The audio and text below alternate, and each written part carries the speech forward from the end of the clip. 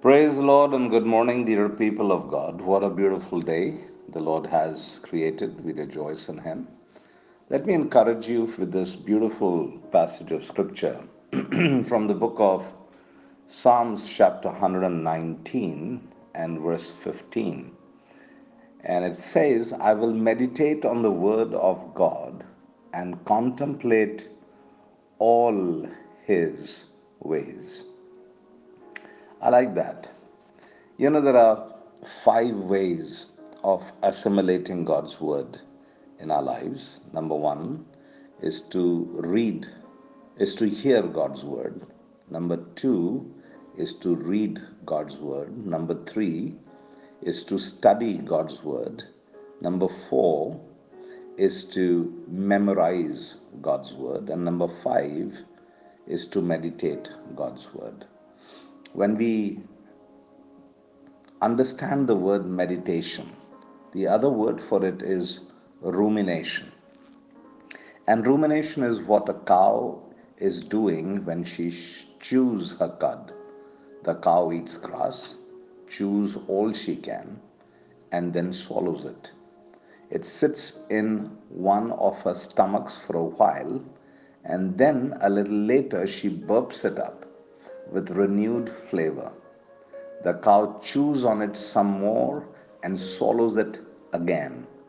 This process continues in all four stomachs.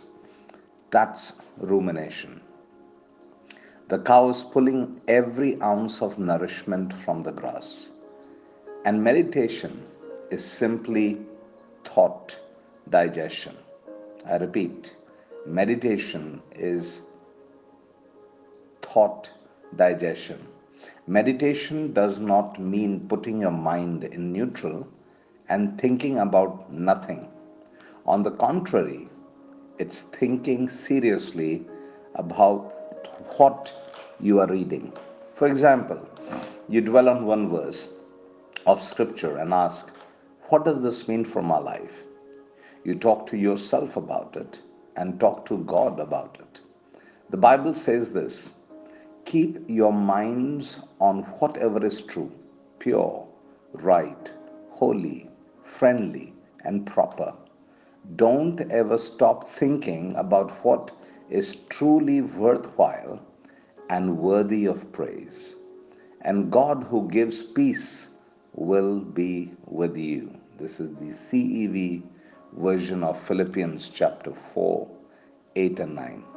Notice that we are to ponder different categories of things, and by implication, it is to say to avoid thinking about the opposite kind of things.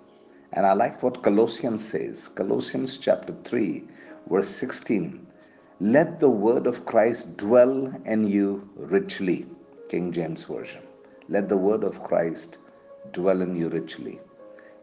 My dear brothers and sisters, you and I need to spend time every day, a minimum of 10 to 15 minutes, where you sit down, read a portion of the Bible, and think deeply about what you have just read. Then talk to the Lord about it in prayer. That's the starting point for spiritual change and growth. Many people say to me, Pastor, I want to grow in the Lord. I say, dwell in the Word, live in the Word, pray, seek God, draw nigh to God, and He will draw nigh to you. Honor God, and He will honor you. Word is everything, my dear brothers and sisters. And Word is what is going to sustain you, help you to thrive, flourish, and prosper. Amen? Let's pray. Father in heaven, we want to say thank you for this beautiful day that you have created. Abba Father, give us the grace to assimilate your word correctly in our lives. Open our subconscious mind, O Lord, to understand the deep precepts and the things of your word. And I pray, give us that hunger and the thirst for your presence.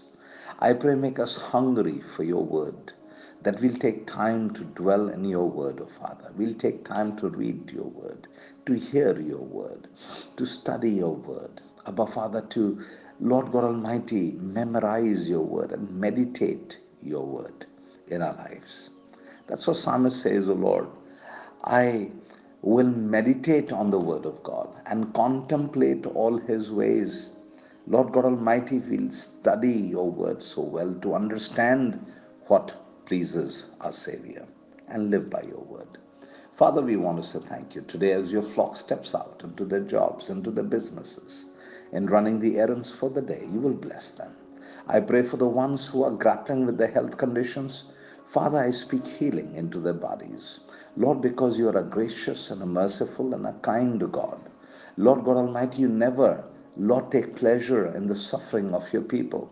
Lord, but you came to, Father, Lord, heal them, to deliver them, to heal the brokenhearted, and set the captives free. And I pray that your people will walk in absolute freedom that comes forth in knowing Jesus Christ as their Messiah.